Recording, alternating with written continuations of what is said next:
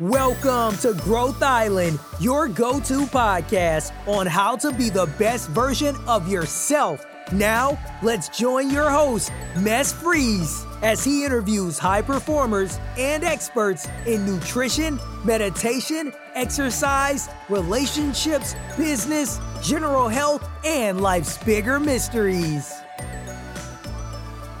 Thank you for tuning into Growth Island again. Today we're going to be talking about running. So how do you become faster? How do you avoid that you are the type like me that get a lot of motivation, like I want to be fastest when I was 16, and then you just start running every single day and you get an injury? And how do you improve your top performance? So for that, I got a professional runner. He participated in the European Championship. He's the founder of Peak Forever.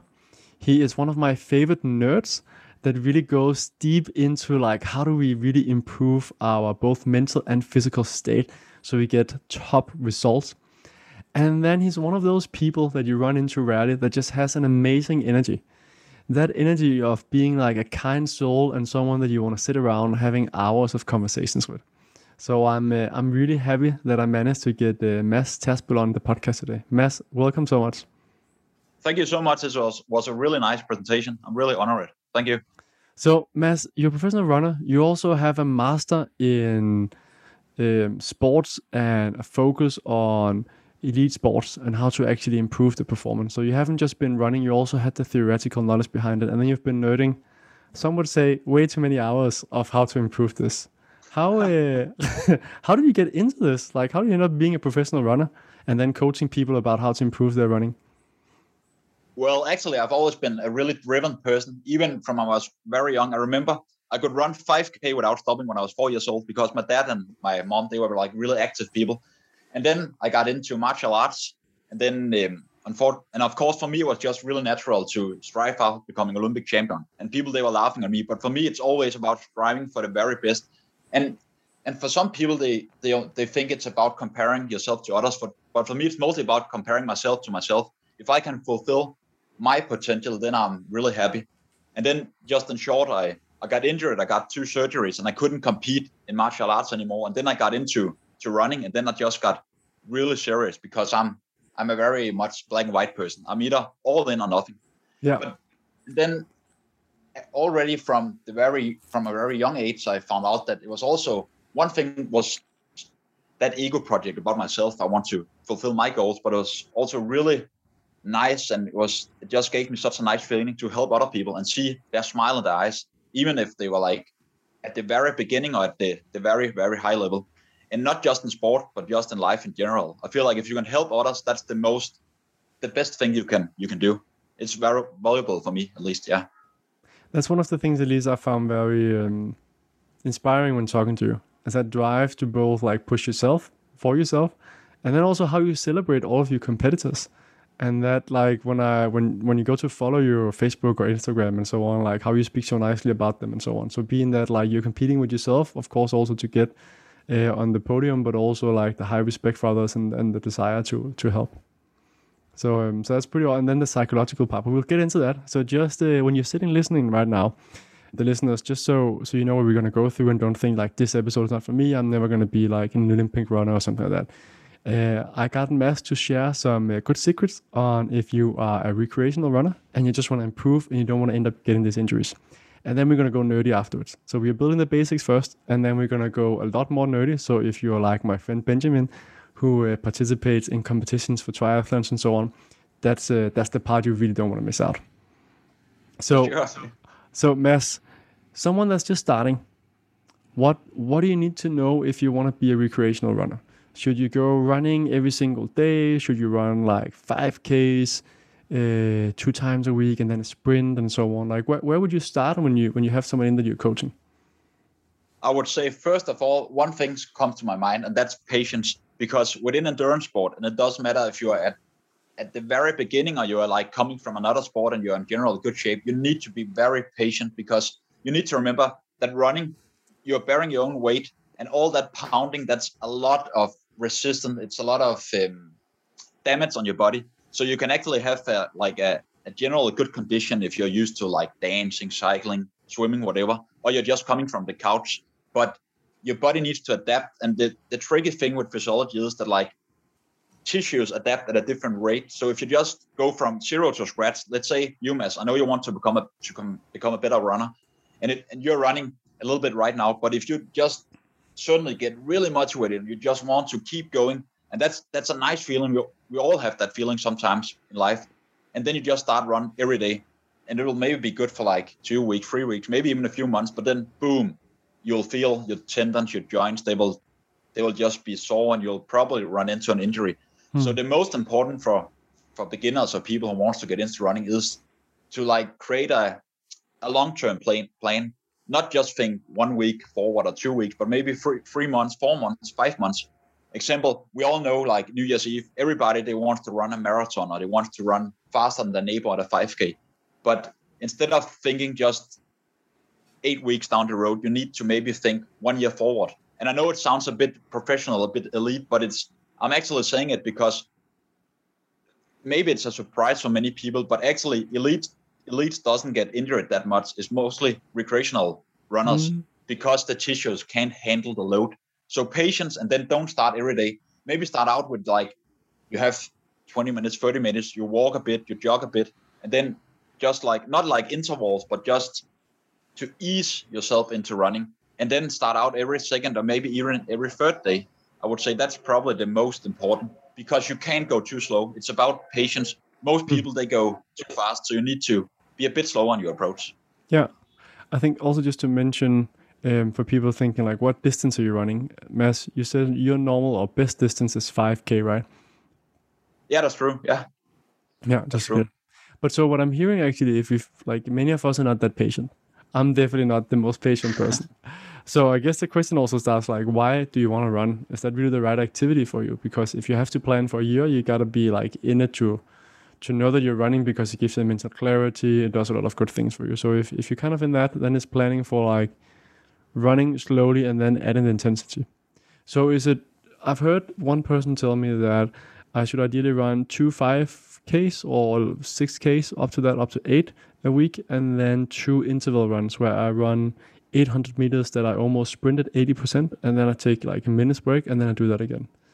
How does that sound according to like the way you coach and what you would say about someone getting into trying to improve their 5K? I would say if we look at a whole season or like a whole year for like, and it doesn't matter if you're a beginner or you're like at a very high level, you need to structure your season into like a different period. So maybe you have like, for the first 3-4 months, you maybe work on your base conditioning, and it's mostly about volume.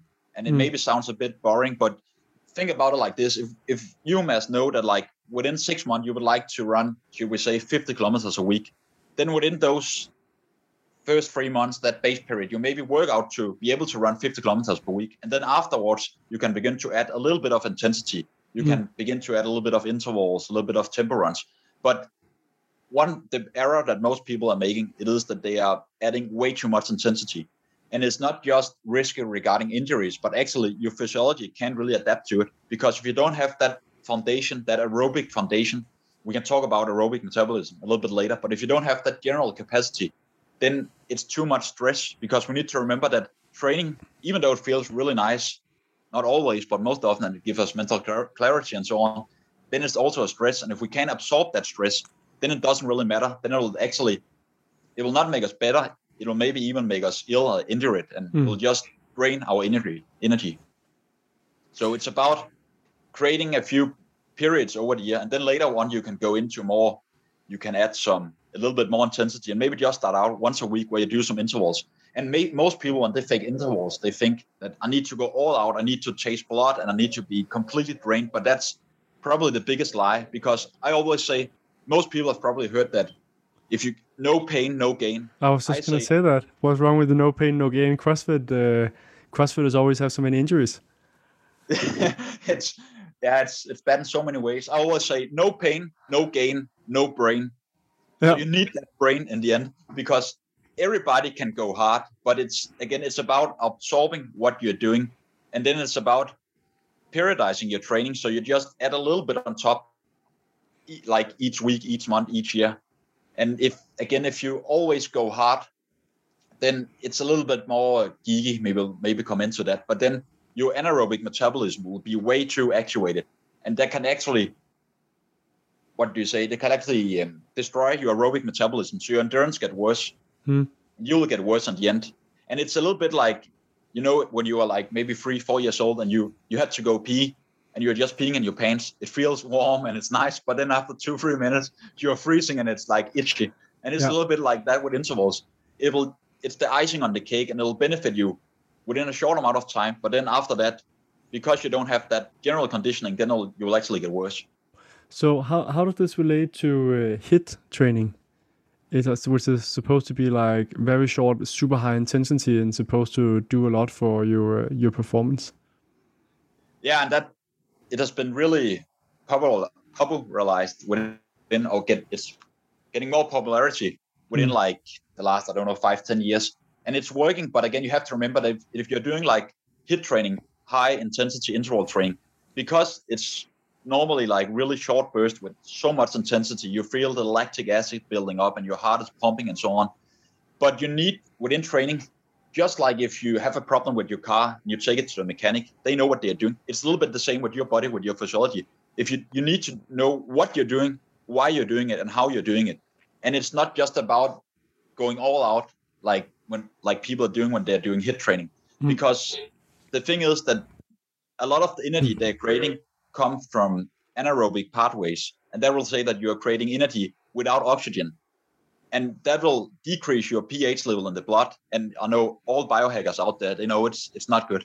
And just general health, it's not good to have too low pH level, only for like really short amount of times. So with HIIT training, it can only be a tiny bit of your training, and then you need to add it at the right time. And I know it sounds a bit complex, but that's why you need to know what you're doing with your body, because else it's just another stressor that doesn't really benefit you. Yeah. So what I'm hearing you say is, and we get this spring of motivation and just like, now I'm going to run a half marathon. It's really important that we start slow. And then definitely. do like a few runs a week, and then build up and look at like how do we want to do it in a year instead, and kind of look into like different programs. I guess it also depends very much on how much you weigh. If you have a lot of extra weight, you're also pushing more pressure on the joints and different things. Where if you're like me trying to gain weight, it's not the same pressure, but I have friends that are quite heavy and try to use it to get rid of their weight, and they often get injuries quite fast because there's a bit more kilos putting on. Yeah, exactly. And just like you're mentioning it, if you have a little bit more weight to carry on, then running is good, but it's probably better to, in the beginning, to walk a bit more, and then maybe walk, jog a bit until you get rid of some of those kilograms. And it actually doesn't matter if it's fat or it's like upper body muscle, because it's still weight. Your tendons, your ligaments don't know the difference. And that's why you need to build up that base conditioning, because you need to increase some general capacity of both the mind and body. So you get a better fatigue resistance, you get a better ability to use free fatty acids as substrates, and you get a better endurance. And by that, you create your threshold before you get tired will get a lot higher. And most people's threshold is like, it's both in their mind and their physical capacity. It's really low. I'm sorry to say it, but they think they're in good shape, but they are not. Yeah. And I'm not saying that to be negative. I'm actually saying it. People should twist it and say, oh, I actually have a potential to improve even more. That's the way. So it's a lot about psychology when it comes to training too. So when do you know when you're ready to run a bit more and amp up the training? If you're someone like myself that also think that CrossFit is actually quite fun. Muay Thai is fun. Stuff where you get pushed a bit, and like that being of like the limit of not throwing up, but actually being pushed. When do you know that like now it's okay? I would say when it comes to running, because like you say, of course, it needs to be hard sometimes. I also love when the blood is just pumping and you're really feeling the rush. And you should also add that you don't misinterpret me and think that you can't do that. But I would say when you can run 3 to 4 times a week for like 30 to 40 minutes without stopping, and without just, you have more energy in the end of the run than you had before. That's a really good sign. Then you can start to add some harder training. And also mix it with like other training, like you say, like you're doing, you love some Thai boxing and so on, and some crossfitting. And of course you should, because it's not just about what's best for your physiology, you also need to have fun. And if it's a motivating factor to go out and do do another sport, then go for it, as long as you don't get injured. Because in life and training, it's about having fun most of the time too. I think that is extremely important. So if you look into a question that I've definitely considered and I got from most of the listeners, and like, how do you choose gear? So like, how do you get proper shoes? Do you need to do a running test before? Should you be doing barefoot running? And all people into it. What's your take on that, Mads? It's nearly like a religion for people, because some people, they are like, you need to go barefoot all the time. And other people, they're like, you need as much caution as possible. But I feel like it's a bit in between. If you run a lot, then it's good to have maybe 2, 3, or even 4 pairs of shoes, or maybe just two pairs of shoes to rotate between over the course of a week, just to like create some different stress on the tendons, on the feet, on the lower legs. On the other hand, so what you're saying to all the men out there that love to buy gear, this was the excuse to go buy another pair of shoes, or the women that love shoes. Exactly. Got it. I think that's one of the quotes for that people are going to be like, yes, that's all I need to know. It'll be a good selling point for your podcast, that's for sure. But then I'll also say that we need to remember that shoes are actually not natural. So if the weather is good and you're maybe on a beach, or like you're in the forest and like you have some soft ground, not like a hard asphalt road or something like that, then just play a little around, maybe take your shoes off and just take a few minutes of jogging. Just feel the nice grass, the mud between your feet. And because the funny thing is, the more you feel with your feet, the more your brain gets aware of what you're doing, and your body can do so much more than you think it's capable of. So I will say the best thing is to, like, most of the time run with shoes on and try some different pairs. Maybe go to a running store where they know what they're doing, and just also go with like the feeling in your stomach.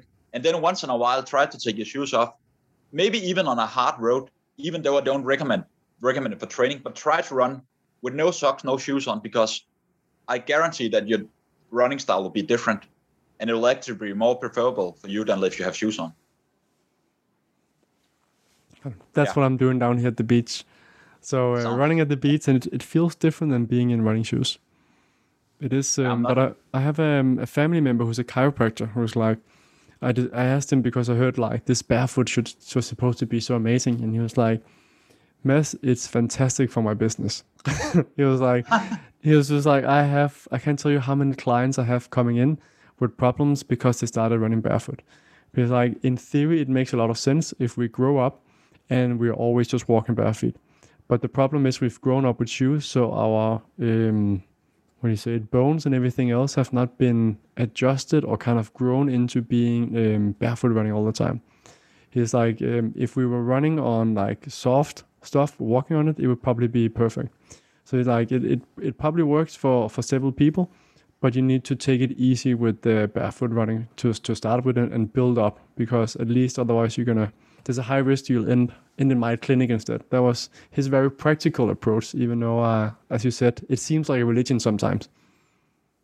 But it's a really good point, and I highly agree with him, because people often in life today, they take it to the extremes. They think like it's either or. So like I need to go barefoot, and then it's all the time. Or I need cushioned shoes, and it's all the time. It's a little bit like you're either into veganism or you're into like the keto or carnivore diet. But there is something in between. I just think our minds like that extreme thing. So you need that balance, like you say, because if you take like the Kenyans, Ethiopians, they're used to, from a very, very young age, walking around on like dirt path roads and so on with like no shoes on. We can't do that because we're not used to that. But that's why I'm saying that if you just do it maybe a few minutes every week, and that's just nice and easy at the bit up. I'm not saying you should go all in on barefoot running, because I don't at all believe in that, because we don't have the capacities, the general strength in our feet and our body to do that. So you need to work with the rest of your body before you can do that. But just try. My point is just you should try to play around and not let other people telling you what to do all the time, because in the end, your biology, your intelligence have the answer, I would say. And we are different, right? So it's like, as you said, where do you grow up? Have you been used to walking barefoot and so on? Yeah, so, exactly. Now you talked about the Ethiopians and Kenyans. So I remember one of the questions I asked you, like, Mads, you're a runner, but like, can white people compete in running? It seems like all the medalists are having a different color. And you're like, you actually had an interesting answer, I thought.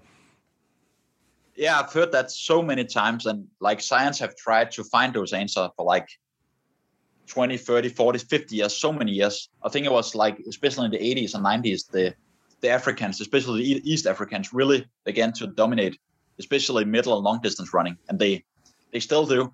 But in genetics, we haven't found an answer, and I think we are all the same, because if you measure like different aspects of the physiology, it's the same if you're from the Western world or you're from East Africa or you're from Asia, whatever it is. So I think it's mostly about culture, because we need to remember that today we are sitting a lot still in the Western world. Well, like in the East Africa, they're still like maybe where we were for like 50, 60, 70 years ago. They're playing a lot around. They don't have that much access to like television and like computers and so on. And then we need to remember that for them, running is a way out of poverty. So they can either become farmers for the rest of their lives. And just to point out, there's nothing wrong about being a farmer, but else you're going to go into running. But if we should say, besides the culture aspect, which I believe is like the main thing, because those guys have been there, they train so freaking hard and they are so dedicated to running, but also to recovery, the diet. But the only thing we know from science is that their lower limbs, like their calves and their feet, are a bit smaller. And you need to think that when you have to move your leg, your feet, the less energy you need to create to move the feet, the less oxygen you burn, the less carbohydrate, the less fat you burn. So therefore you can hold a faster speed for a longer time than you can if you have a less economic style. So it's partly cultural, and then maybe also it's a little bit about the anatomy, but not the physiology, I would say. Got it. So moving into that part, if we look at the very serious runner, what should they know? Like there's fancy words, VO2 max, different kind of tests, oxygen levels, and so on. Like where do we start? Also for the curious person, it's like, all right, I listen to your Mads. I'm gonna take a year, and after that year, I'll see you at the track. Where do we start? I would say first of all, we need to know, just in short, that in the body we have roughly 2 energy systems. We actually have 3. We have one that can create a lot of power for like only a few seconds, and that's where we through creatine phosphate we create energy.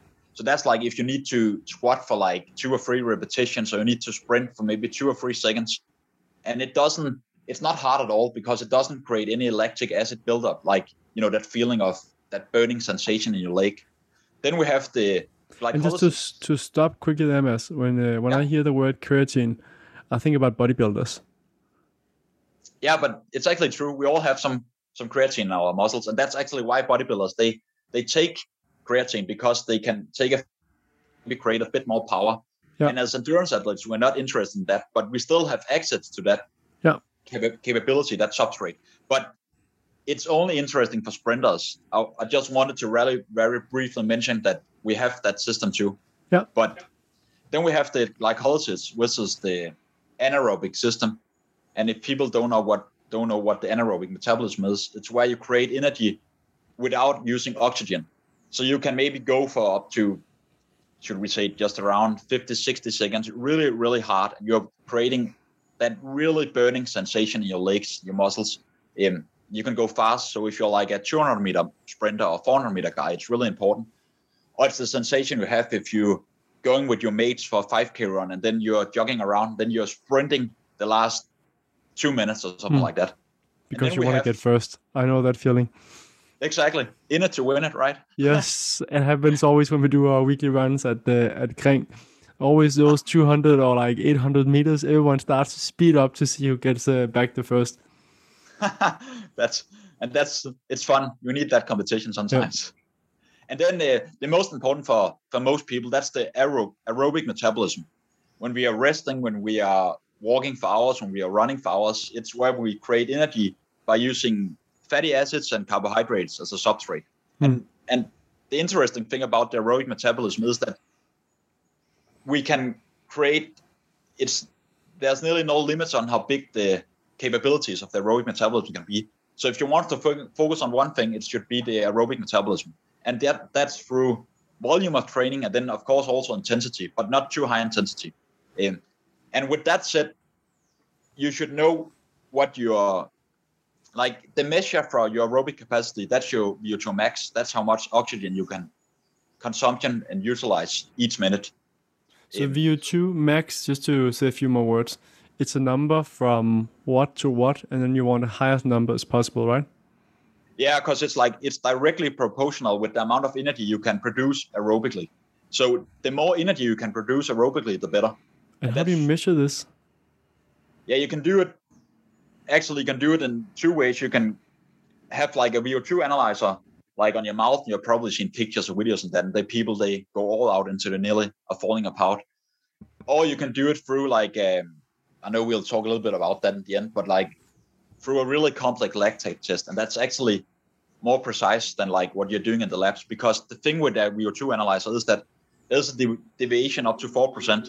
And it's just scientifically validated. Where if you have a really complex lactate test, like what the World Tour teams like within cycling and so on are doing now, then there's like, because you can cross-validate some of the numbers, then there's a deviation of a maximum of 1%. So it's a bit more precisely than the VO2 analyzer. Right. But if you don't want to get tested, you just feel if you're in better shape that you can go harder for a longer time, and that's a pretty rough guideline that your aerobic capabilities are getting better. Yeah. And then we have, just in short, then we have something called, most people haven't heard about it, I guess, on this podcast, but called the VLA max, and it stands for velocity of lactate production. And we know that if you use the anaerobic metabolism, then we will create lactic acid, and that's by breaking down carbohydrates.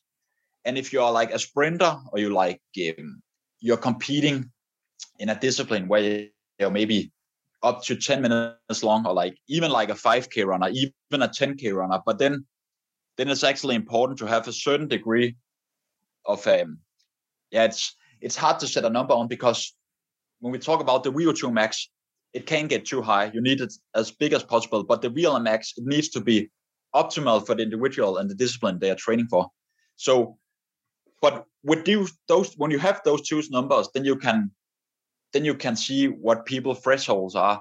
So that means most people have maybe heard about the intensity at which you can run for like 45 to 60 minutes without creating too much buildup of lactic acid.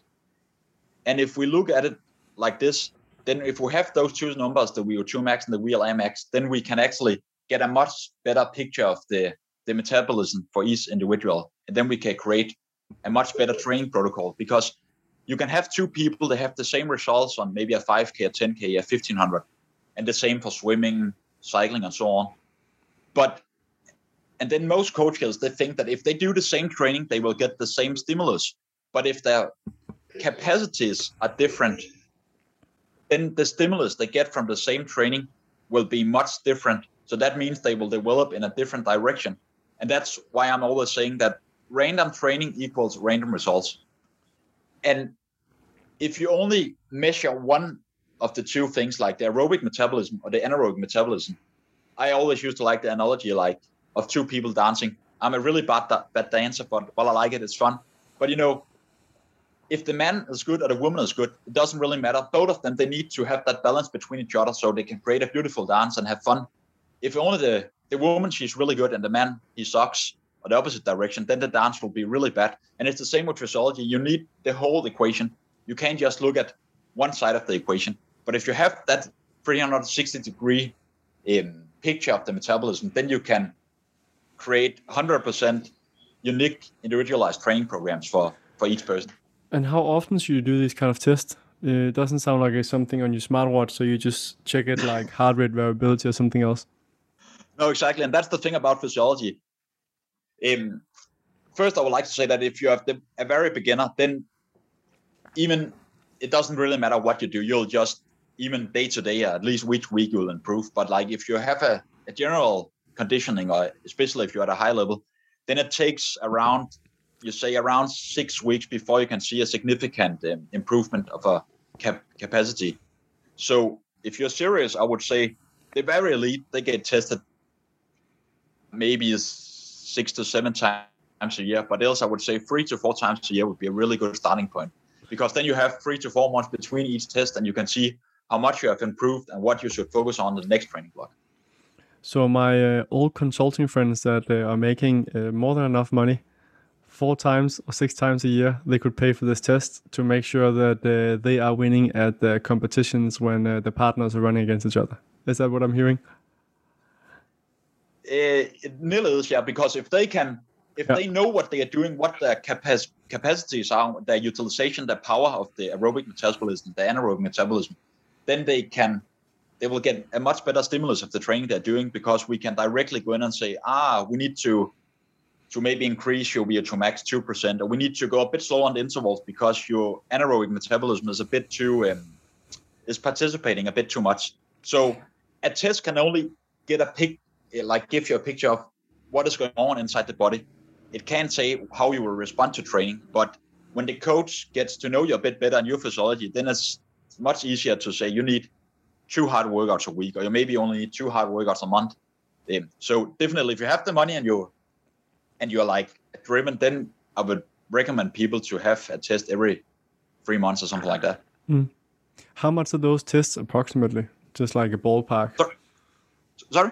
How much are those tests approximately cost-wise, ballpark-wise? Like in Danish crowns or euros or? Doesn't matter. Euros, I think, is a general. Around 1,700 Danish crowns for the most expensive. And then we have, at the cheaper one, will be around 1,200 Danish crowns. So I would say, think about if you buy a cup of coffee every day for 45 Danish crowns, just stop doing that. You won't get that caffeine rush, and you'll get even healthier. And then you can save for a test. So sounds like a good swap. What about something like heart rate variability, or something that our smartwatches can actually measure? Yeah, I know it's really in right now, and I use it myself. But again, we need to remember that it's not 100% precise. Especially something I watch for like 2, 3, 4,000 Danish crowns can measure. It's not precise. Like if you go into a lab and have electrodes all over your body. So I would only use it as a rough estimate. Example, myself, I like to use it not day to day, but like over the course of a month, 2 months, and to see some patterns, and then just know that there can be some deviation in the numbers. And then I always like to use those kind of technology. Like I compare to my internal feeling. So if I really feel good by my watch telling me something is bad, then I go with my internal feeling, and the same the opposite way around, because I feel too many people, it feels like they are in a prison. They only go after their watch tell them every morning, you have slept 60%, you have 60% readiness or something like that, but you feel amazing. You should go with that feeling. That's a whole podcast in itself. I think the Oura Ring has some amazing things, but it is so off when it comes to sleep stages. Like exactly, I know we have talked about that. Yeah, I'm like, when I see people, I saw a good friend again today posting about how the deep sleep was so good, and it puzzles me why people are still posting that. And when we now know, like, such a big company that has so much funding, they would have shown the results. I'm trying to get as well a guy on the podcast that actually is a PhD and testing all these different devices, and he went in with a proper sleep lab with the Oura Ring, and it was like those sleep stages were not even.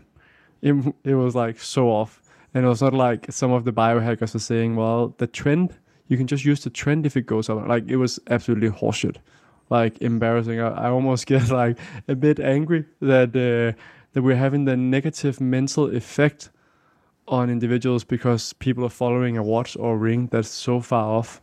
And I think it's super important that we actually call it out. You're so right, and it's really interesting that you're saying that, because people need to know that. I feel like, because they want to improve their health, and if they 100% believe what the watch are telling them, that maybe it'll be good for them, but the probability is that they'll not create the right habits will be there, and that's just sad. If it was correct and we could see validated like on good tests, then it makes sense to follow a bit more. But just when we know there's so much off, then it's just crazy. And then we stop listening to our own body. But I find tests super fascinating, just like blood tests and so on, figuring out where am I, what do I actually need to change. But it's just important that it's at least somewhat accurate and not just like fully off, because it can have that negative mental effect on you. Yeah, 100% agree. There's even disease now, like a diagnosis for this stuff, where people get so obsessed with their sleep. because they want to optimize it, just like you had with the bodybuilders, like the opposite of bulimia and so on, but they want to get so big that they actually got mental problems. So I think it's important that we, especially someone like you as well, who's an expert, like kind of mention like, hey, use it for the good stuff, and these are actually the things that works that have been tested in the lab, and these are the stuff that might be super good for temperature, heart rate variability, and some of the other stuff that the Oura is, at least as far as I've heard, good on. I haven't seen the results, but I know there's been done several studies that is mostly just the whole sleep stages. That's absolutely horseshit. Sorry, my language. Yeah, but you're so right, and I also believe there's another aspect to it, and that is that if people they only believe in external measurements, then it's like telling their body, their biology, that they don't trust the internal intelligence. Just like every year we will get spring, we will get summer, we will get autumn and winter. So like there is an intelligence out there, and we have that inside ourselves. It's not like we can say exactly what it is, but I believe that we need to trust our body. Just like I know it's dangerous for some people to talk about, but if people only in these times believe in a vaccine, I'm not anti-vaccine at all, but they need to trust themselves and their body can handle this, because viruses, that's just a normal thing. It has been there for millions and millions of years. So trust in yourself before you try a lot of external things. And when it just related to at the very, very high level, I know some of the best coaches within endurance sports, some of them, they have, in the beginning, they used HRV a lot, but now they see there's not a pattern they can use, because sometimes if your HRV are low and you can't even measure it exactly, you still need to get the training in. So they use other measurements. And in the end, you can measure so much. But what they are saying is that even some of the world tour teams within cycling, like within soccer and so on, which have billions of dollars, that like the very best measurements is how does the athlete look in the morning? How's their mood? How's the smile on the face? That tells us so much more than what a measurement can tell us. Yeah.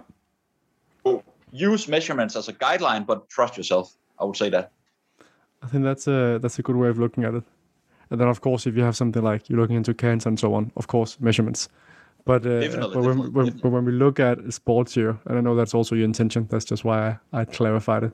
I know that sometimes things can get misunderstood. But I fully agree that it's important to, also that we don't forget about like actually just waking up and feel how do you feel. That we only that we learn to feel like what's going on in our body. Yeah, exactly. So what else should someone that wants to be like, I want to get at the top level, what else should they do? I would say if you don't have a coach and you want to self-coach yourself, then you need to know the mechanics behind what the performance is composed of. You need to know the why, the how, and the what. Otherwise, you're just guessing and doing things blindly. Because many people, they believe that I need to just add a lot of volume to my training, or I need to. Sometimes I hear people like they have just seen like a new article about a special interval program that will just do everything for them, but it won't.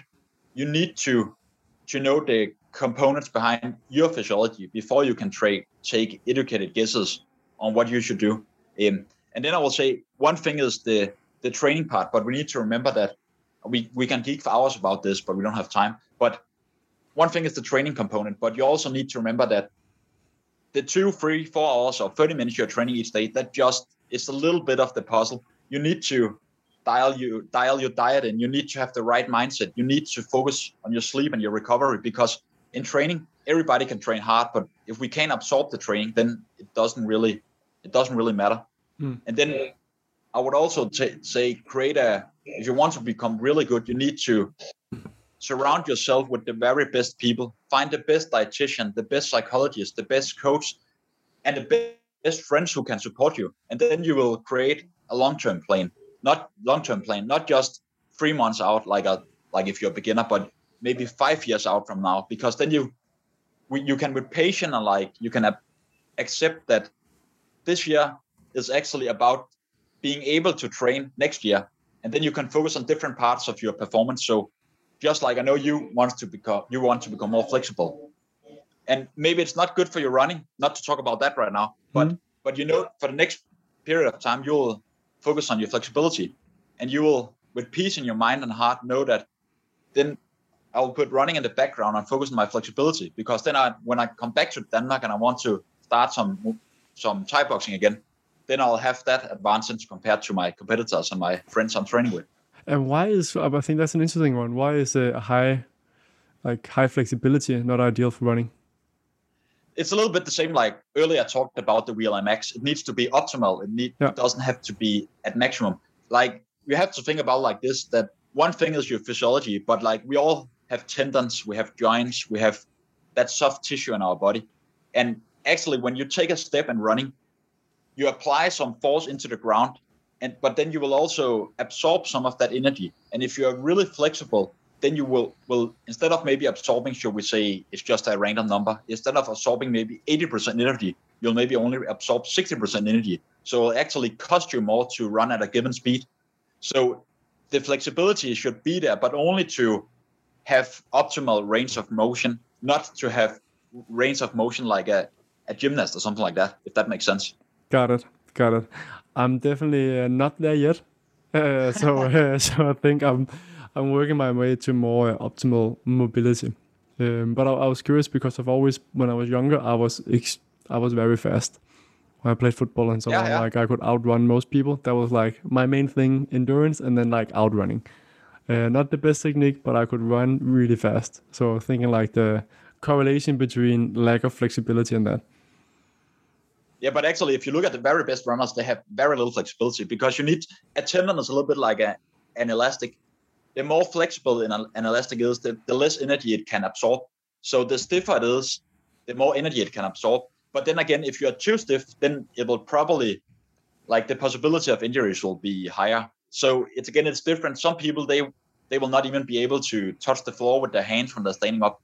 And other people, they can do the most crazy stretches and yoga stretches, and that's good for them.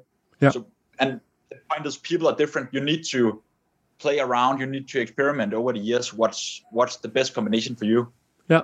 I would say. So before diving into some of the stuff you do, Mads, which I find is super fascinating when we've been talking at least. So, for example, my friend Lasse, that you know as well, who is a management consultant, he probably works 60 hours a week, but he also likes to be a beast in the gym or running really fast. What's like two things or one thing that you would recommend someone like him to do to be able to get better results? There are a lot of things, but I would probably say that between two people, there are too many variables that like to think that they'll benefit from the same training. So the ideal training approach for Lasse or someone else, for each runner out there is also unique. And two runners should not train precisely the same way. And then also you need to look into that if you have a demanding job, again, if stress is stress, if it's physical or mental. So if he have a very demanding job, I don't know about that, but if he does have, and then he just adds more and more training, then it'll take time from his mental and physical recovery, his sleep. And then it'll maybe in the short term, it will benefit him, but in the long term, it's not the ideal approach. And then I will say, if you really want to improve your running, then you should find a proper coach. You don't need to spend a whole lot of money, but someone who knows what he's doing, and then lay out a long-term plan. And then also think about not just running, but also add a little bit of strength work into your routine every day, like maybe not on an everyday basis, but on like a weekly basis. And then try to, often people know what their weakness is. Is it endurance, or is it speed, or is it maintaining a high pace for a long time, and then work out from that. And then maybe map out 2 times a year where you really want to peak. Maybe you have a race in, should we say, the end of spring, and then you have in the end of autumn. And then that's why you should be peaking. And then around that, you should create your training program so you can build up your capacities and your power. And with power, I mean utilization of your capacity, if that makes sense. Very roughly, yeah. How do you select a good running coach? Yeah, like, what should you look for? Yeah, that's the tricky part sometimes, because it's not it's not a protected thing. Like if you're a lawyer, you're a lawyer, and that's like a quality measurement. Or if you're a surgeon, you're a surgeon. So I would probably, because there are 2 things to it. Some coaches are really practical. They don't know anything about theory. And then you have the scientist who knows everything about theory, but doesn't know anything about practice, like how you apply it in practice.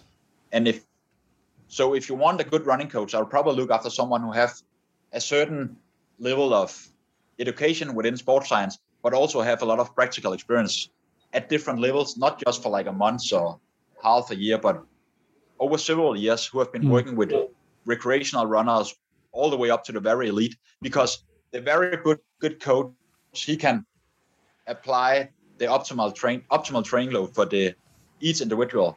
And like also he have tried different things over the course of years, or she has, so they know what they are doing, and they know why they are doing it. Because often people say, oh, I need intervals so I can get faster. And I'm like, but why do you need intervals? And then people are, so I get faster. But I'm still like, why do you need intervals? You need to explain me, what does it do to your physiology?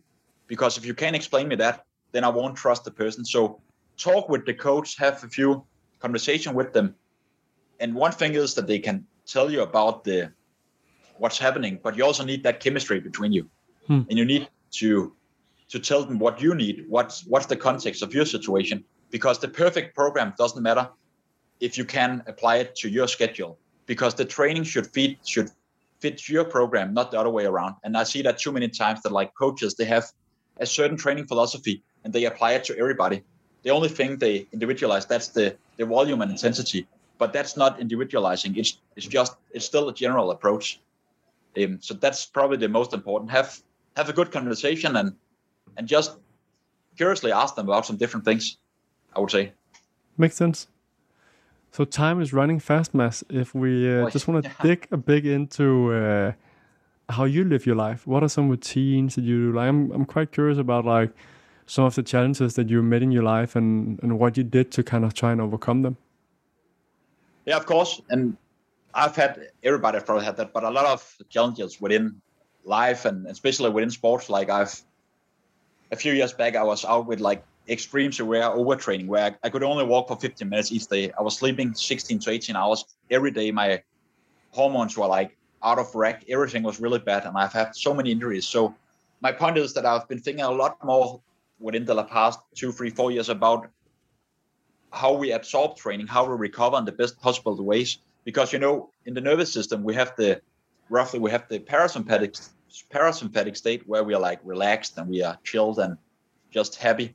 We're not tense. And then we have the sympathetic state. And that's where if we are on a podcast and want to perform, or like we at a meeting or we at a race, something like that. And in the Western world, we are too much sympathetic driven. So I've tried to create some habits where I get more into the parasympathetic state. And it's still hard for me, but like I try to focus a lot more on, instead of spending energy, I try to create energy. And that's through Qigong practices every day. It's through not looking at my phone, my laptops for the first 60 minutes in the morning. It's through being in nature and just trying to be with people, not have a certain purpose I need to fulfill. And then also just try to, and it's hard for me, but talk slow. I'm not doing it right now, but talk really slow and walk slow and just not think about what's next, what's happening tomorrow, what's happening. Yeah. But and then all the biohacking things. Sorry? Tell me a little bit more about your morning routine, like that first hour. What happens there? Oh, do you wake up with an alarm, or do you wake up without an alarm? You just wake up by yourself, or like how does that work? Yeah, first of all, I sleep like in a cold, really dark room, and then I have this earthing sheet I'm sleeping on just to get those really good electrons inside my body. But in the very first thing in the morning, I never look at my clock. I don't use an alarm. It's to get red light from like a device I have, or if it's like right now spring or summer, then I stick my head out the window, and then often I take a glass of water, some electrolytes, and then some electrolytes. Just a few more words on that. Do you put powder? Do you put Himalaya salt? Like what do you put in the water? I try to keep it pretty simple, so it's normally just like some really pure Himalaya salt or something like that. Yeah. And then sometimes some enzymes. And then our very good friend Thomas Sylvester, I always take some Økolyst every morning in my glass of water. And then I go for a walk for like around 30 minutes. And then often, if the weather is good, I do some Qigong for like 15, 20 minutes outside. And someone that doesn't know what Qigong is, a quick word on that. Yeah, people have maybe heard about Tai Chi. It's like seeing like people in Asia standing in the parks and like doing really slow movements, trying to create energy, try to move it around in the body. Qigong is a little bit the same. So it's about building up energy, not physical energy, but just energy in a more abstract term, instead of using energy. Because if you're going for a run, you're using energy. So you need to load those batteries. And then I get back, I do some stretching, and then I often get breakfast, and then it's time for training, like physical training. That's probably the first 2 hours each day for me. That sounds like a really good morning routine. What kind of breakfast do you eat? It's I really love oatmeals, like with some different kind of seeds in it, nuts and fruit. And then also like within Chinese medicine, they believe it's really bad for you to get something cold into your stomach, especially in the morning. So I like to eat something warm that's like nourishing for the body from our organs. And I feel like one thing is I know it's good for me, but I've always had this internal feeling that something warm and like moisty is really just a good start for my body. So you're telling me my morning smoothie is not good according to Chinese medicine? Actually, according to Chinese medicine, and I know that I've talked with a lot of people in it, smoothies are good, but you need to make them be a bit warmer. So let them still stand out there for maybe 30 minutes, because that cold thing if you think about it like Chinese people, like you have an inner fire inside of you. And if you put something cold, like putting cold water on a fire, if it doesn't completely take out the fire, it'll make the fire burn less. Where if you put something that's just like room temperature, a bit warmer on it, then it will not take something out from the fire. And I know people have different opinions, but if you can make it a bit warmer as the first thing in the morning, that'll be good, because smoothies are great. There's so many good things from like the fruits and like the vegetables in it. I love it too, but just be careful with the cold you're putting inside of you. Do we know anything from science in regards to that? Is there like a verdict there?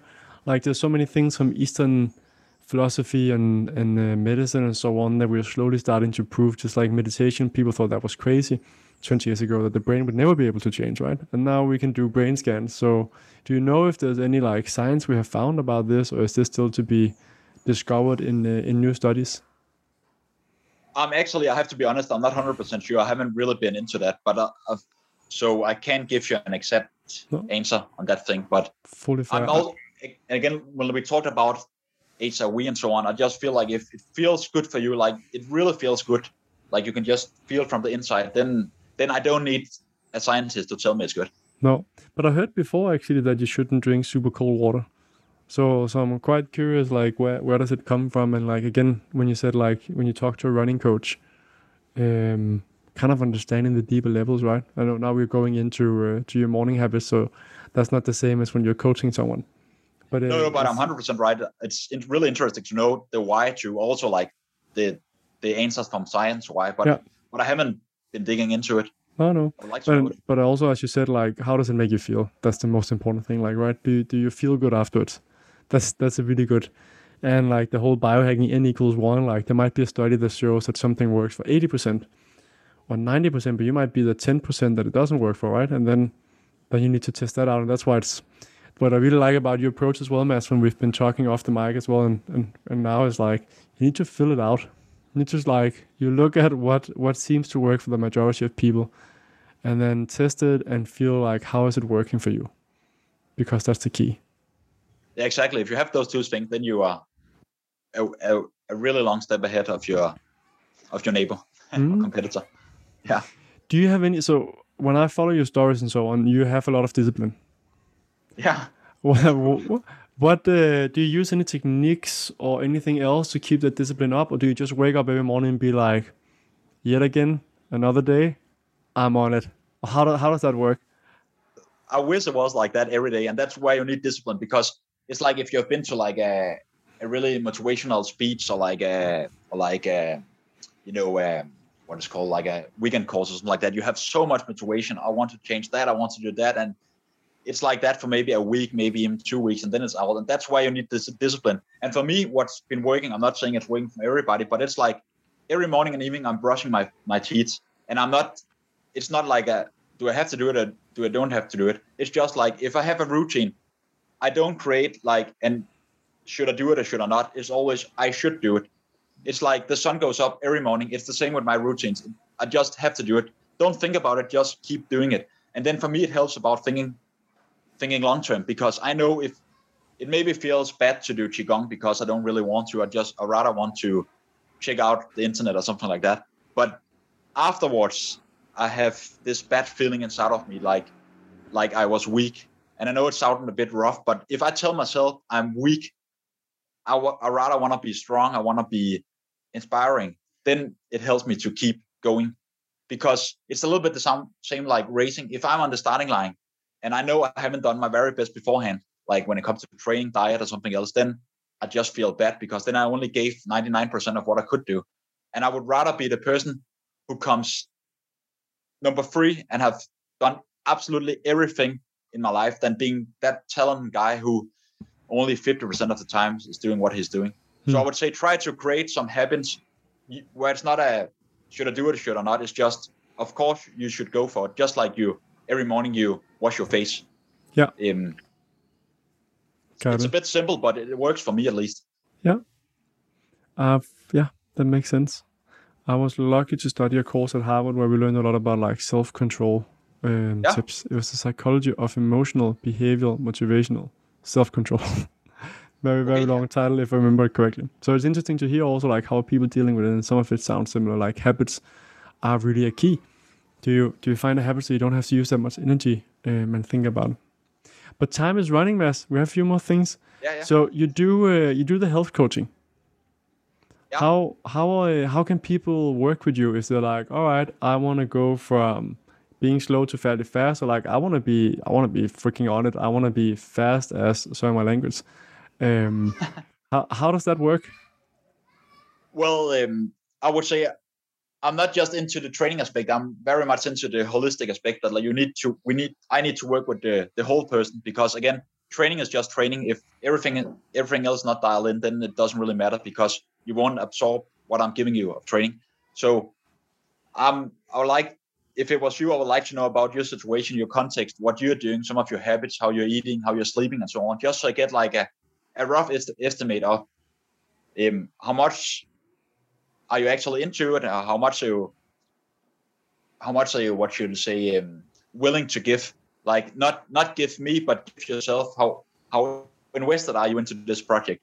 And then from that on, we will work on the more detailed stuff, like should you run that much or that much, and how should you periodize your training and maybe your diet and so on. So for me, it's like a whole package. You can't differentiate the mind and the body. It's completely, it's together, connected.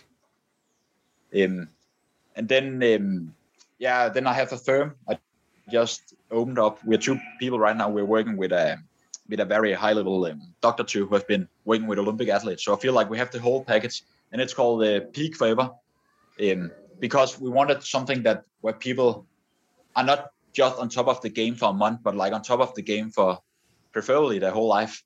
And like on their mountain, it can be different. Your mountain is another mountain than my mountain, but everybody have a mountain in their life they want to climb, and also try to be at the top for as long as possible. And your partner as well is doing a PhD, or have a PhD in DNA as well, or something like that? Yeah, she has a PhD within molecular biology. So that's like biomedicine, and like she's very much into genetics and so on, and hormones. So I feel like we have a good package when it comes to those things. Yeah.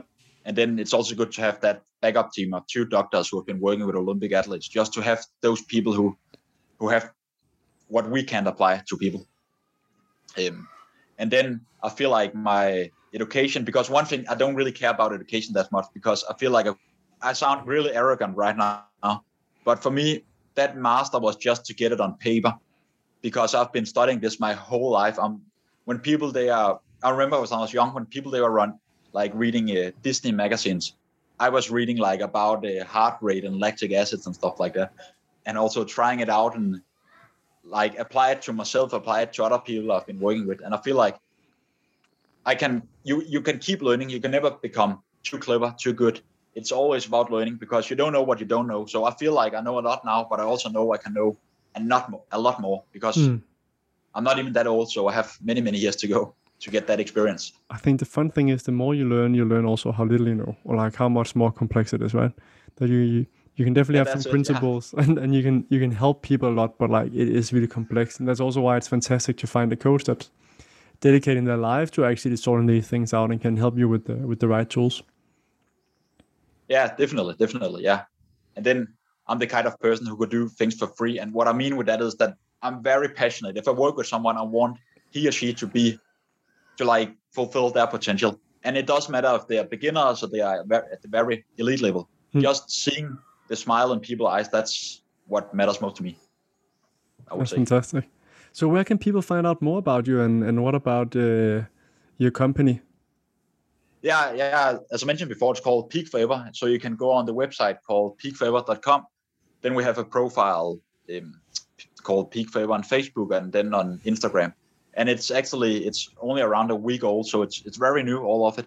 And then I would probably say that if you subscribe to our newsletter, then you'll get we have a 16 pages long guide for people, like some simple, a bit more complex, like guidelines about training and results and stuff like that. And then we will every week keep posting people with like advice regarding guidelines and so on, and like try to update the blog on the website too.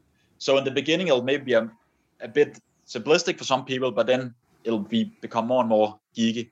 And then hopefully also begin to start with some webinars about like certain aspects of training and health in general. Sounds good. I'll make sure if you send me the link, Mads, where people can sign up for the free guide, so they become on your newsletter as well and get that information. I'll make sure to include that in the show notes. I'll make sure to include as well the links for the different profiles, also your own personal Instagram where you share a lot about your journey of training and so on. That sounds very, very good. Yeah, thank you. So before ending off, if you had to give, that's a question I always ask my guests across the board, like if you had to give 1 to 3 final advice to the listeners on how to live a happy, healthy and meaningful life, what would that be? I would say if I have 3 things, if that's okay. I would say that stress is stress, and that doesn't matter if it's physical or mental. The human body and mind can only adapt to a certain load. And if you adapt too much load, it'll do more damage than good. And that will bring me to the next point. And that is that it's very, very difficult for like a typical driven person to back off and truly accept the idea of that backing up can actually be very beneficial for their performance and well-being. And then the last and maybe the most important is have fun, enjoy what you're doing in life, because that's probably the number one thing within sport, within life, within your general day, because a boring life is not worth living. So if you're not at least 80% of the time having some fun with it or like getting a bit psyched up for it, then it's not worth doing, in my opinion. I think that is so true. It's really about finding something that gives us joy and gives us meaning. And that's different for everyone. Like a happy life is a mix of science and art, right? There's some things that we know have a big impact, like social connections, food that gives us energy and movement and so on. But then there's also the art part that you're speaking to, is actually figuring out what is it that brings so much joy to you. Definitely. And that's why that just to end it with a few words that like training, that's science, but coaching, that's an art. And that's why you need a coach or a mentor who can bring those two pieces together. You need both sides of that equation. And then you have the perfect match for you. I think that's a good ending comment. Mads, thank you so much for your time and sharing some of your wisdom here on the show. It was a big pleasure to be on it, and I'm ready for a lot more in the future. Yeah, we could talk for hours. All right, cheers. Cheers. Thanks for listening to this episode of Growth Island. Be sure to subscribe for more episodes on how to be the best version of yourself. And if you found this show helpful, then please leave us a review so more people will learn about the podcast, or share it with a friend who can benefit from it too. Thank you again and have a wonderful day.